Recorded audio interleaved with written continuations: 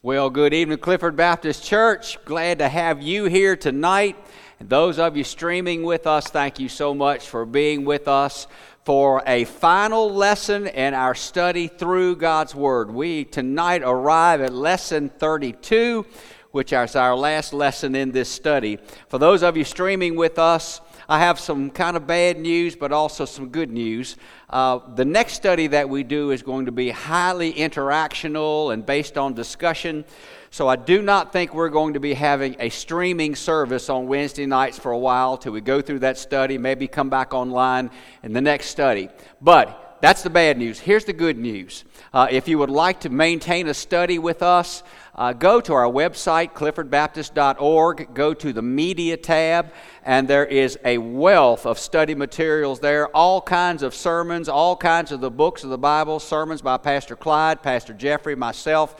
So you can continue to study with us through all of our media online through cliffordbaptist.org. So please do join us for that, and we'll be back online with another study that is more like this pulpit study that we've been through in these days. But tonight we do come to lesson 32. We are going to look at the final step of God's Word, the book of the Revelation. So take your Bible, turn with me to that final book of the Bible, and as we get turned there, hearts directed, ready to study, let's have a word of prayer together. Our Lord, our God, thank you that we are in your house tonight, and whether we're here in person or whether we're joining by streaming or FM signal in the parking lot, Father, thank you that we are together, and we are one congregation. Though we might be in different locations, we are one family in the Lord Jesus. Thank you, Father, for the church members who join us. Thank you for our visitors. Thank you for the other churches represented as those join us tonight for this study. We pray your blessing upon it. Lord, Revelation is known as the book of blessing, and we will study that tonight, and we know we will be blessed because we open your word. So, Father, thank you that you hear us. Thank you that you love us. Thank you that you walk with us, that you give us life through the cross and through the empty tomb of our Savior, Jesus Christ. Bless us tonight. We know that your banner over us is love, and we're grateful to join together in Jesus' name. Amen. All right, as we begin this study of the final book of the Bible and the final step of our mountaintop view through God's Word, we get to the book of Revelation. A tremendous study for me personally as I've studied through the high points of God's Word and this thread of love that runs through God's holy Word, His love letter to us. As we begin to look at Revelation tonight, we start on this point.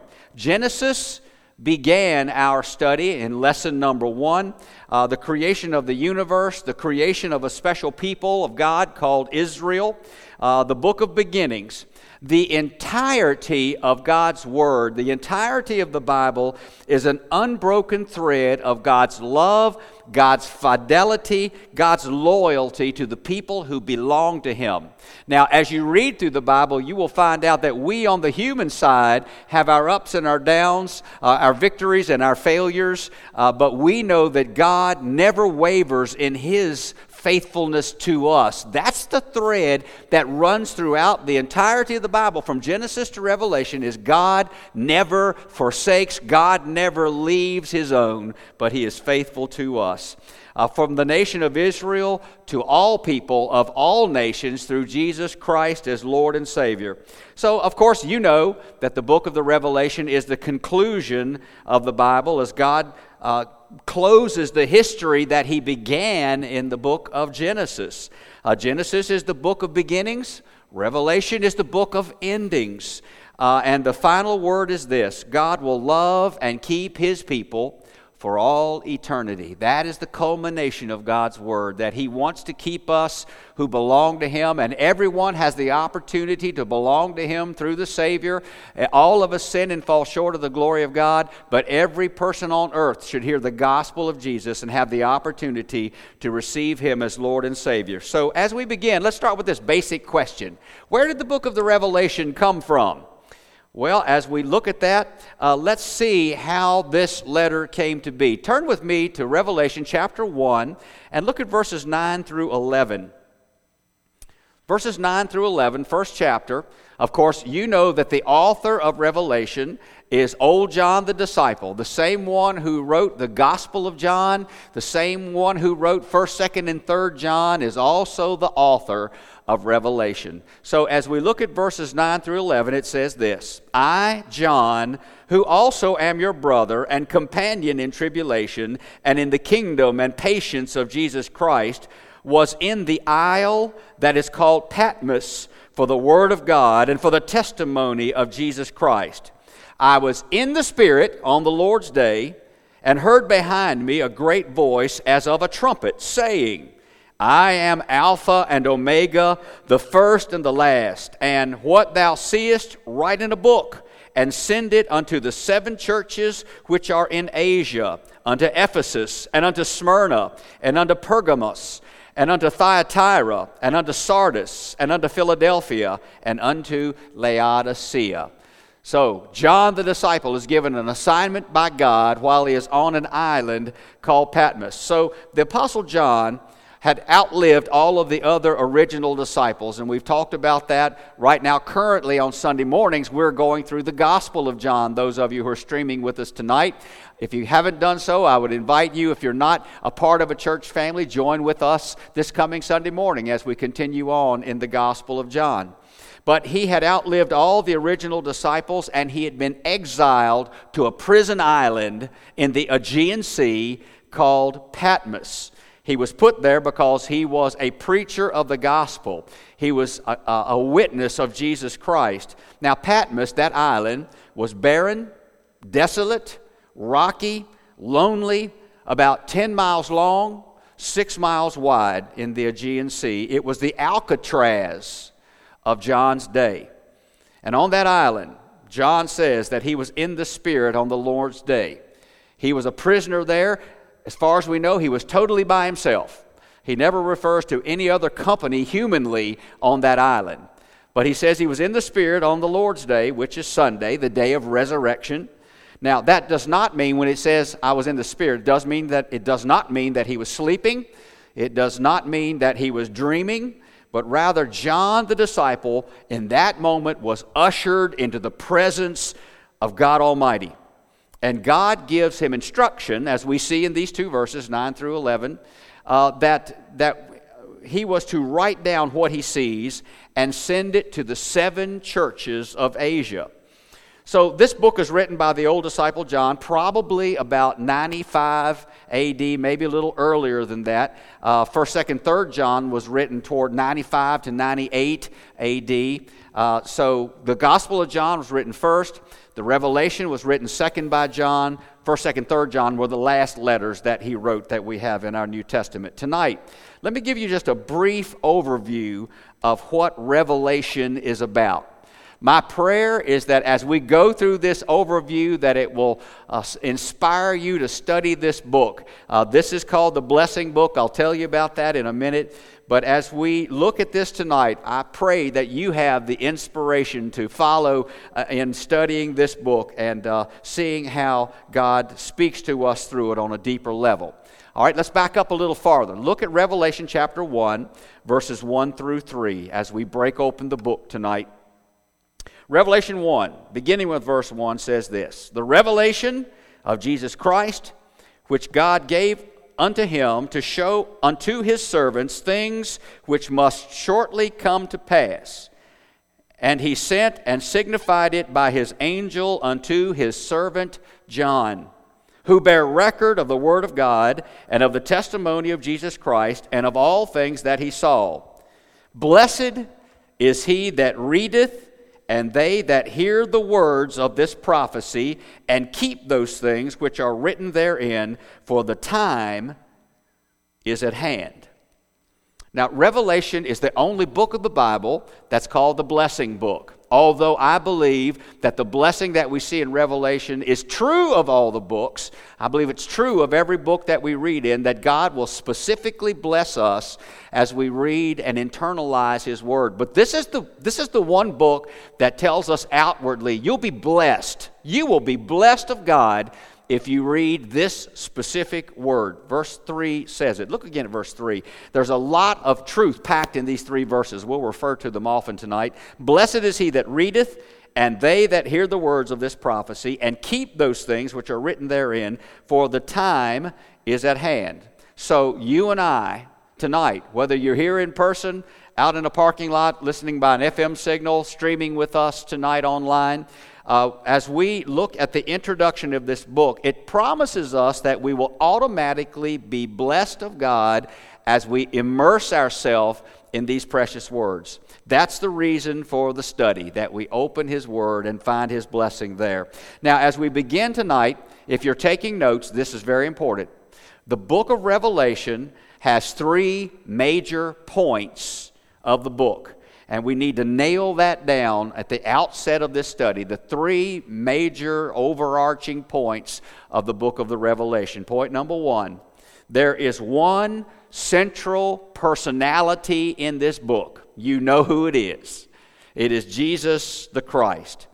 It reminds me of a little story. A little boy came to children's church, and the leader of children's church said, "Children, I want to ask you a question. What's gray, furry, has a tail, and runs through the trees?" One little boy lifted up his hand. He said, "Sounds like a squirrel, but it's got to be Jesus." Well, we know that tonight the centerpiece of Revelation is indeed Jesus Christ. He is the obvious, main, and central person of the book. You will also notice this. You don't have to go around correcting people, but this is not called Revelations. It is not in the plural. It is Revelation. Because there is one revelation, it is the revelation of the Son of God, Jesus Christ. So it is in the singular because Jesus is the central character of the book. It is the unveiling of Him. Now, within this book, we learn so much about the character of our Savior, our God, Jesus Christ. If through this study we don't better understand Jesus' love and His kingship and His judgment and His glory, then we've missed the point of what Revelation is all about. It's unveiling the Savior in a deeper way. We understand Him through the Gospels, but we understand Him more deeply through the book of the Revelation. The word revelation in Greek is apokalypsos, and it literally means to uncover, to unveil, to show that which was hidden. The Gospels, Matthew, Mark, Luke, and John, unveil Jesus in His first coming. They unveil His humiliation as a Savior. They unveil His humanity, born in a manger, walking the soil of earth, literally as a human being, going to the cross, being raised from the grave. So we see that as His humiliation, His servanthood is unveiled in the Gospels. But Revelation unveils His exaltation as the Lord God Almighty. We see Jesus in a completely different light as we see the book of Revelation. The Gospels show Jesus going to a cross to die. Revelation shows us Jesus coming to earth to reign eternally, to take us home. So tonight we're going to see Jesus in a different light than we see Him in the unveiling of the Gospels. In Jesus' first coming, He was on His knees before a cross. In Jesus' second coming, Pontius Pilate will be on his knees before Him. Jesus absolutely is the King. Write down the reference of Philippians chapter 2, verse 10, where it says that every knee will bow, every tongue will confess that Jesus Christ is Savior and Lord. Now, that does not mean in Philippians that everyone is going to be universally saved, that one of these days all the demons and all the unsaved people will finally fall to their knees and everybody's universally going to be saved. That's not what it says at all. All will acknowledge Him, but a remnant will be saved, the ones who gave Him faith and trust in these days, giving Him our life as Savior and Lord. So again, the entire book of Revelation revolves around Jesus, point number 1. Here's point number 2. There is a clear purpose of the book. And the world misses this purpose, but I want you to hear it. It's in the first 3 verses as the book opens up, and that is God wants His servants to understand the future. Not the world as a whole, but His servants to understand the future. Look at verse 1, the revelation of Jesus Christ, which God gave unto Him to show unto His servants things which must shortly come to pass.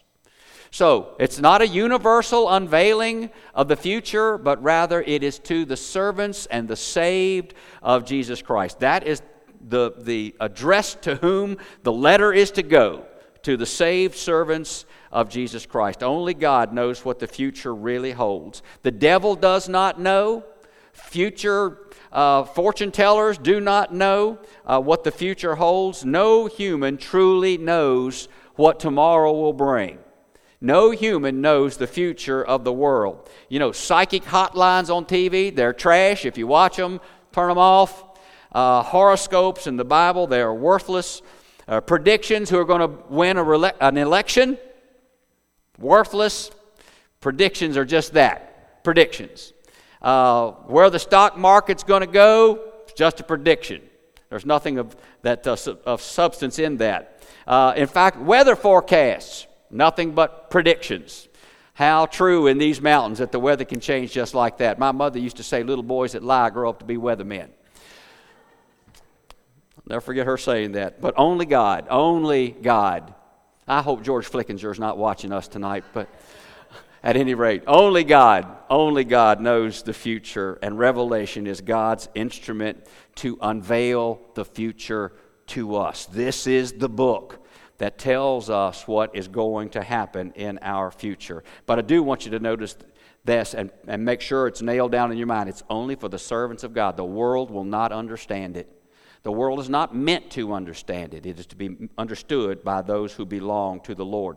The Greek word for servant, as you see it here, is douloi. It means a person who has been purchased off the block of sin, the one who has been purchased out of slavery to sin and freed by the gift of Jesus Christ. As a slave was purchased off the block years ago, it was by money.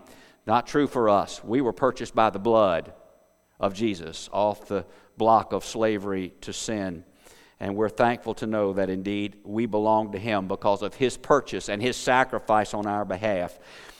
His currency is His blood. There is no money involved. It is by Him very, very much laying down His life for us. Through the blood and through our faith, we belong to Him. We are douloi. We are servants bought with a price. So if you really want to understand Revelation, you have to be saved.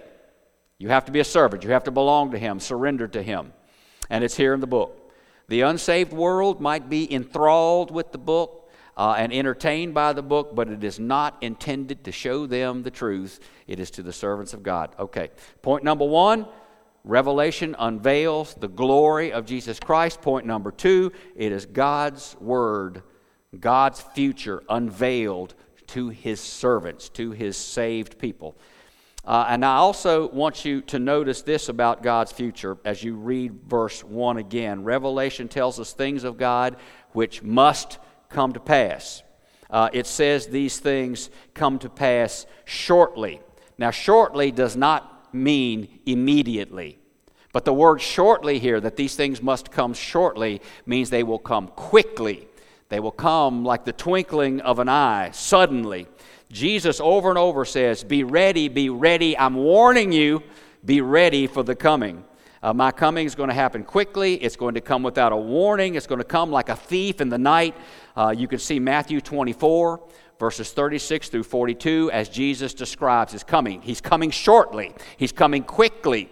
He's coming where every decision is going to be nailed down exactly where it is in the moment that He comes. There's not going to be time for a U-turn or another decision, but He's going to come so quickly, so suddenly, that every decision is going to be nailed down right where it is in our human hearts. Point number 3.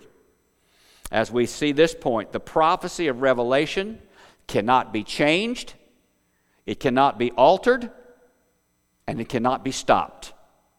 So, that is a very important point of this book. What we see written here is written in stone on God's calendar, God's timetable, and there is no force in the universe that's going to alter it, change it, or stop it. This is a sure revelation and a sure history, rather a sure future coming to us. Look at verse 3. Verse 3 says, the time is at hand. What does that phrase mean? That means that the second coming of Jesus Christ in glory is going to happen. John did not write this book to say that Jesus is immediately coming. He wrote that 2,100 years ago. He didn't immediately come since Revelation has been written. But Jesus' coming is imminent, and it is sure, it is certain to happen. There is no changing it, and there is a set time. You know, history is not wandering around, and God is one day going to, in our human minds, going to wake up and say, I think today's the day. Absolutely not. The date, the time, the second, the moment of Jesus coming is on the calendar of divinity. It is on God's calendar. It is imminent. It is sure. He is coming again. Just as surely as He came to a manger, surely He's coming back for us. That's how sure it is, and we know that's true. The book of Revelation, I believe, describes what happens to the earth after Jesus calls His church, His bride, to heaven in the rapture. The church is very evident. If you read through the book of Revelation, my prayer is you will do that. I can't tell you in some section, it is not pleasure reading, but it is the truth of God. But as we see chapters 1 through 3, we see that the church is very evident. When in chapter 1, God tells John, write down what you see, send this message to the 7 churches of Asia Minor. He names the churches to whom this letter is to go. Then in chapters 2 and 3 are literally the letters that John wrote to those 7 churches. So in chapters 1 through 3, we see the church is absolutely the center point of everything that's going on here. The letters about Jesus Christ and His will and His love and His retribution and His correction and His judgment, all of that is in chapters 1 through 3. Right to the churches, and 2 and 3, the churches receive the letters. After chapter 3, when chapter 4 opens, the church is never mentioned again. And I believe that is indicative of the fact that as Jesus comes again, the church is going to be going on to heaven, on to glory, in the rapture before the tribulation begins. So this is a pre-tribulationist theology. There are different ways that people express the tribulation and where the church is. I'm going to teach this as a pre-trib. I believe that the church is taken out of here before the great tribulation, the 7 years of tribulation, ever begins. Adrian Rogers put it this way. He said, you put salt in meat to preserve it. We're called the salt of the earth. But when you take the salt out of the meat then starts to rot. In the same way, when the salt of the earth is taken out, that's where the rot sets in. That's where the tribulation begins. So I kind of like the way Adrian said it. But as the church is drawn out, we see in the book of Revelation that the world will go through 7 years of great tribulation. Huge punishment. I also want to remind you, though, that during those 7 years, unnumbered multitudes come to Jesus Christ as Lord and Savior through a witnessing force that surrounds the world. You need to read the book of the Revelation. At the end of those 7 years, time as we know it is going to close, and all will be under the reign of God and His kingdom.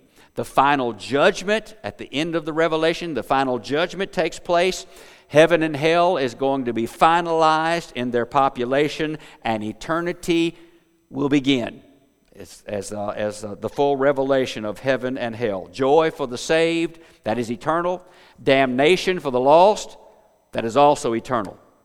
Now let me say this as we read the Gospels. If you look in the Gospels, you see paradise and Hades. For example, of course, the saved go to paradise as Jesus promised the thief on the cross in Luke chapter 23. Today you will be with me in paradise, that thief that came to Him as Savior.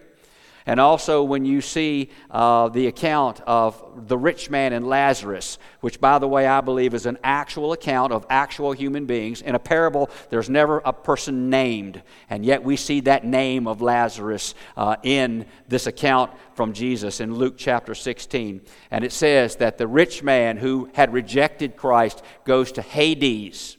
So paradise and Hades, they're not the full revelation of heaven and hell yet. But this I believe, and I believe that Revelation bears it out. The moment a person closes his or her eyes in earthly death, the moment the last breath is drawn, the moment a departure comes, that person knows whether or not they're spending their eternity in heaven or hell. The beginning is paradise and Hades. They are finalized when the judgment comes and the end of the revelation comes.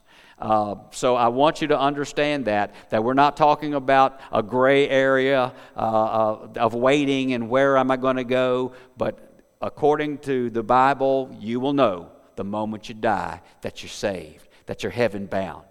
That's also true for the lost, that they are separated from God. Well, as we look at that study tonight, we know that the total message of Revelation is how the earth is going to close its history, how God is going to draw the earth to a close. Read it as you see those 7 years drawn out, and of course they get more intense as you go through, but we see God as the victor, as the one who reigns, and Jesus Christ as the one who carries us as His people for all eternity. But tonight, as we are looking toward the end of this study, I want to give you 9 points about the unfolding picture of Jesus Christ in the book of Revelation. So again, if you take notes, this is a good spot for you to take these notes. 9 points about the picture of Jesus. Here's point number 1. It is in Revelation chapter 1, verse 13, and it says that Jesus is one like unto the Son of Man. You know, it had been some 60 years since the old disciple John had seen Jesus in human form walking the shores of the Sea of Galilee, walking the streets of Jerusalem. But in Revelation, as John sees Him now, Jesus is in His glorified state. So while Jesus still looks like the one who was born in Bethlehem and the man that John knew when he was 30 to 33 years old, while he does look like his earthly incarnation, yet while he looked like the one born in Bethlehem, he's different. Because in Revelation, he is dazzling, and he is radiant, and he is shining with God's glory in his resurrected state. So he looks like the earthly Jesus. He appears like unto the Son of Man, but he is entirely different because of his resurrected, dazzling, glorified state. Here's point number 2 about Jesus as the picture unfolds. Also in chapter 1, verse 13, clothed with a garment down to the foot, and girt about the paps with a golden girdle. So point number 2 about the picture of Jesus is His clothing. His clothing in heaven is a long robe with a golden band that is around His chest. The actual English word is His breasts, His mastos in Greek. So the golden band is on His upper chest. This is the clothing of power. This is not the clothing of the servant of Jesus on the cross, but rather it is the clothing of glory. This is the mighty God who conquered sin, who scored a knockout over Satan, and who holds the keys of heaven and hell. This is the mighty God dressed in a mighty way. Point number 3, as the picture unfolds about Jesus Christ. His head and His hair were white like wool, as white as snow. Well, think back about what the human incarnated Jesus would look like. He was Jewish. Jewish people, of course, are darker of skin, certainly darker of hair. So Jesus had very dark hair in His earthly time here, we know. And yet now it says His head, His hair was white like wool, white as snow. Here's one way we know the glorified Jesus was very different from the Jesus of Nazareth. But His white hair in glory speaks about righteousness and purity. And of course, you know, He is the one who earned our salvation. He is worthy of our praise. He is worthy of our adoration and our glory because He's the one who earned our salvation through the cross. Well, some people say that when you have whiter hair, you earn that hair. through a longer life and through the experiences of life. But Jesus earned that hair like wool, white as snow, because he went to the cross for us. And he is mighty God. Isaiah chapter 1 verse 18 gives us a clue to this verse. Write that reference down. Isaiah chapter 1 verse 18. It says this, "Come now, let us reason together, saith the Lord. Though your sins be as scarlet, they shall be as white as snow. Though they be red like crimson, they shall be as wool." So in the reference that we see in the book of Revelation, chapter 1, verse 13, we also see a reference back to Isaiah chapter 1, verse 18, as we see white as snow and the reference of wool right there. Again, the Old Testament and the New Testament are tying together in the picture of what the Son of God looks like. This is the unblemished Lamb of God, so pure that his whiteness can erase the redness, the stain of sin. Point number 4. In the book of Revelation, it is in chapter 1, verse 14. His eyes were as a flame of fire. In other words, Jesus' vision can penetrate any heart, any life. He knows exactly who we are and where we are in our own lives. We certainly know that is true. One of my favorite Psalms is Psalm 139. But in Psalm 139, verse 1, it says, "O Lord, thou hast searched me and known me." His eyes can penetrate any life. His eyes penetrate the heart. He knows a word before it comes to our tongue. That's also in Psalm 139. He knows everything about us. Emotionally, he knows where we are, where we struggle. Physically, he knows where we are, being whether we're in good health or whether we're struggling in some way health-wise. The penetrating eyes of God through Jesus Christ knows everything about us. So tonight, truly, every person stands completely unveiled before him. If you want to use the word naked, we stand before him that way because he knows every single thing about every single cell of our body and our being. We are fully exposed before his eyes. Here's point number 5 about the unveiling of Jesus Christ. It's in chapter 1, verse 15. "And his feet like unto fine brass, as if they burned in a furnace." Feet as brass means that when he comes again, he will not be stopped. This is an image of the unstoppable character of Jesus Christ. He will not be hindered. There's a reference back to the Old Testament, the prophecy of Daniel. Brass symbolizes a strong army or armor or the conqueror. So as Daniel describes that in his prophecy, Revelation always also bears that out in the picture of Jesus as feet of brass, meaning when he comes to us, there is nothing in the universe that's going to be able to stop or hinder his coming in his feet of brass. No army, no weapon, not Satan himself can stop Jesus' second coming. Also in the Old Testament, brass symbolizes judgment. And Jesus will undeniably judge unbelievers and scoffers and the unsaved. Point number 6 of the unveiling of Jesus Christ is in chapter 1, verse 15. "His voice as the sound of many waters." Jesus' voice is going to be at full volume and full majesty.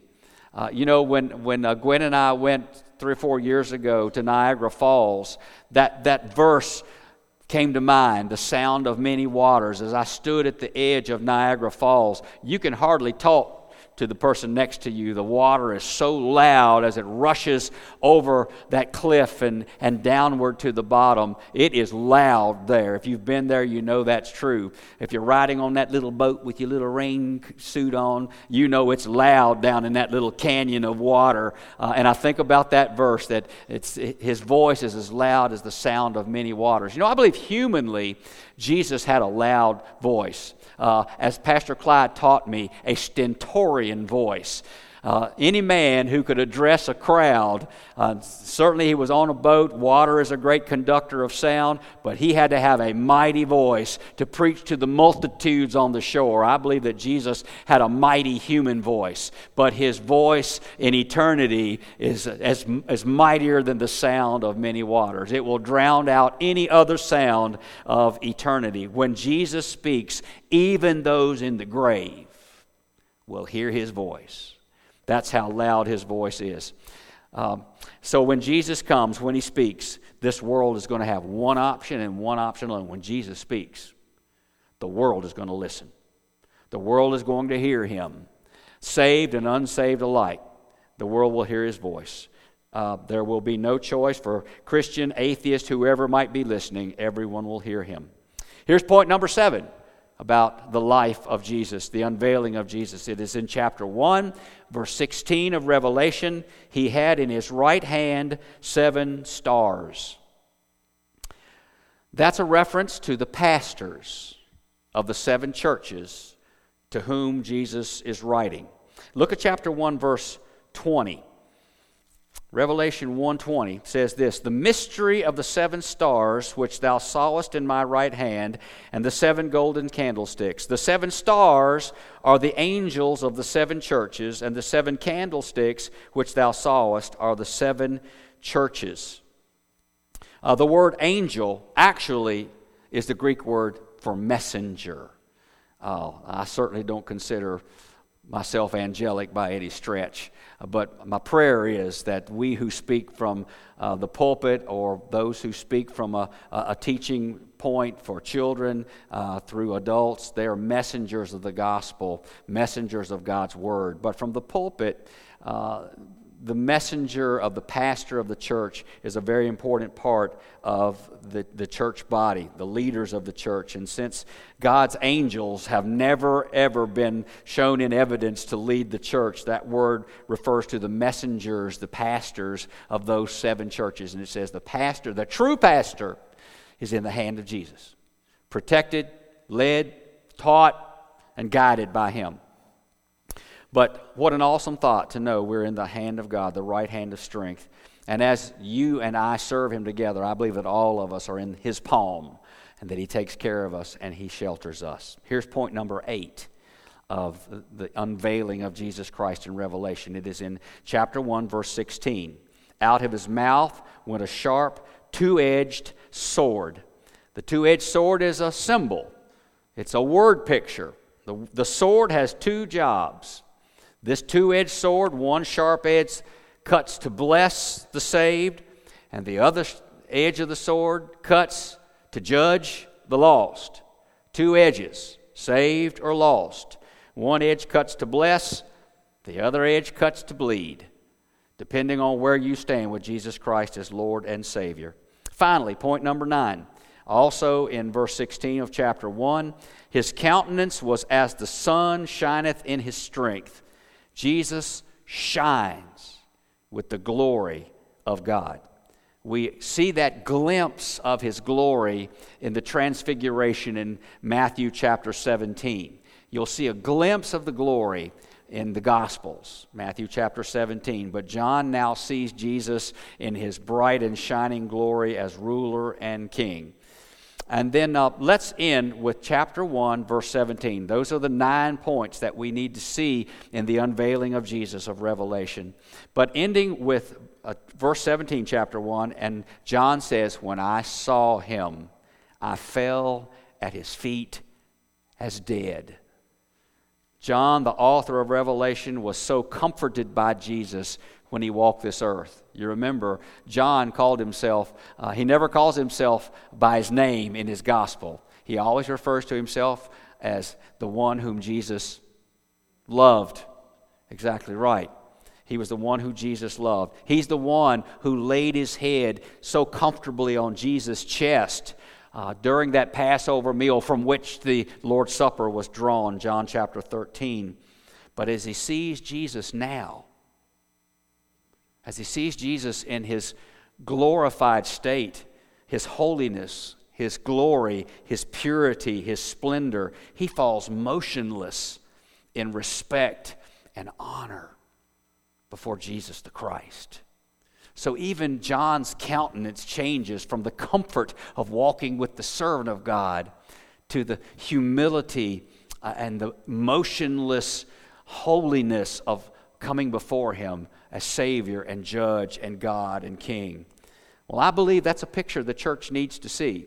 You know, too often we refer to God as the man upstairs, or we take away from His glory. We need to see the glorified Jesus. We don't just picture Jesus as the meek and mild little servant, letting a woman pour ointment on His feet. Certainly that's true. Holding children on His lap. Yes, that's true. But we need to see Him as fiercely holy. That's the picture Revelation gives us. His holiness. And He's committed to love His people forever. So as we see the book of Revelation, we know that indeed it is the revelation of a Savior who loves us and gives us eternity. As we culminate this study tonight with lesson number 32, God is faithful to His own. God loves us. God will preserve us for all eternity. But remember, we don't just bask in that comfort, but every day, saved person, when you and I get up, when we're believers in the Lord Jesus, the reason we wake up that day as a saved person, as a believer in Jesus Christ, is that we have the opportunity that day to take the gospel to somebody else. We have the bread of life, and we need to take it out to people who are hungry for the bread. Amen? So as we culminate this tonight, praise God for belief in Him and knowing Him, having eternity promised to us. But also praise God that He commissions us to take that good news into the world about a Savior who loves us all and wants to save every single person. God bless you for being with us tonight. Those who are streaming with us, thank you for joining us all in this study, these 32 lessons. Keep an eye on the website of Clifford Baptist Church. We'll let you know when the next series will be streamed out. We want you to join us there. But in the meantime, do join us on our website. Go to the Media tab, and you will find all kinds of resources, all kinds of the books of the Bible where you can learn. God bless you. Thank you. Let's have a short word of prayer together. Lord God, thank you for this study that shows us, unveils to us the Savior, Jesus Christ. Lord, we love you. We thank you.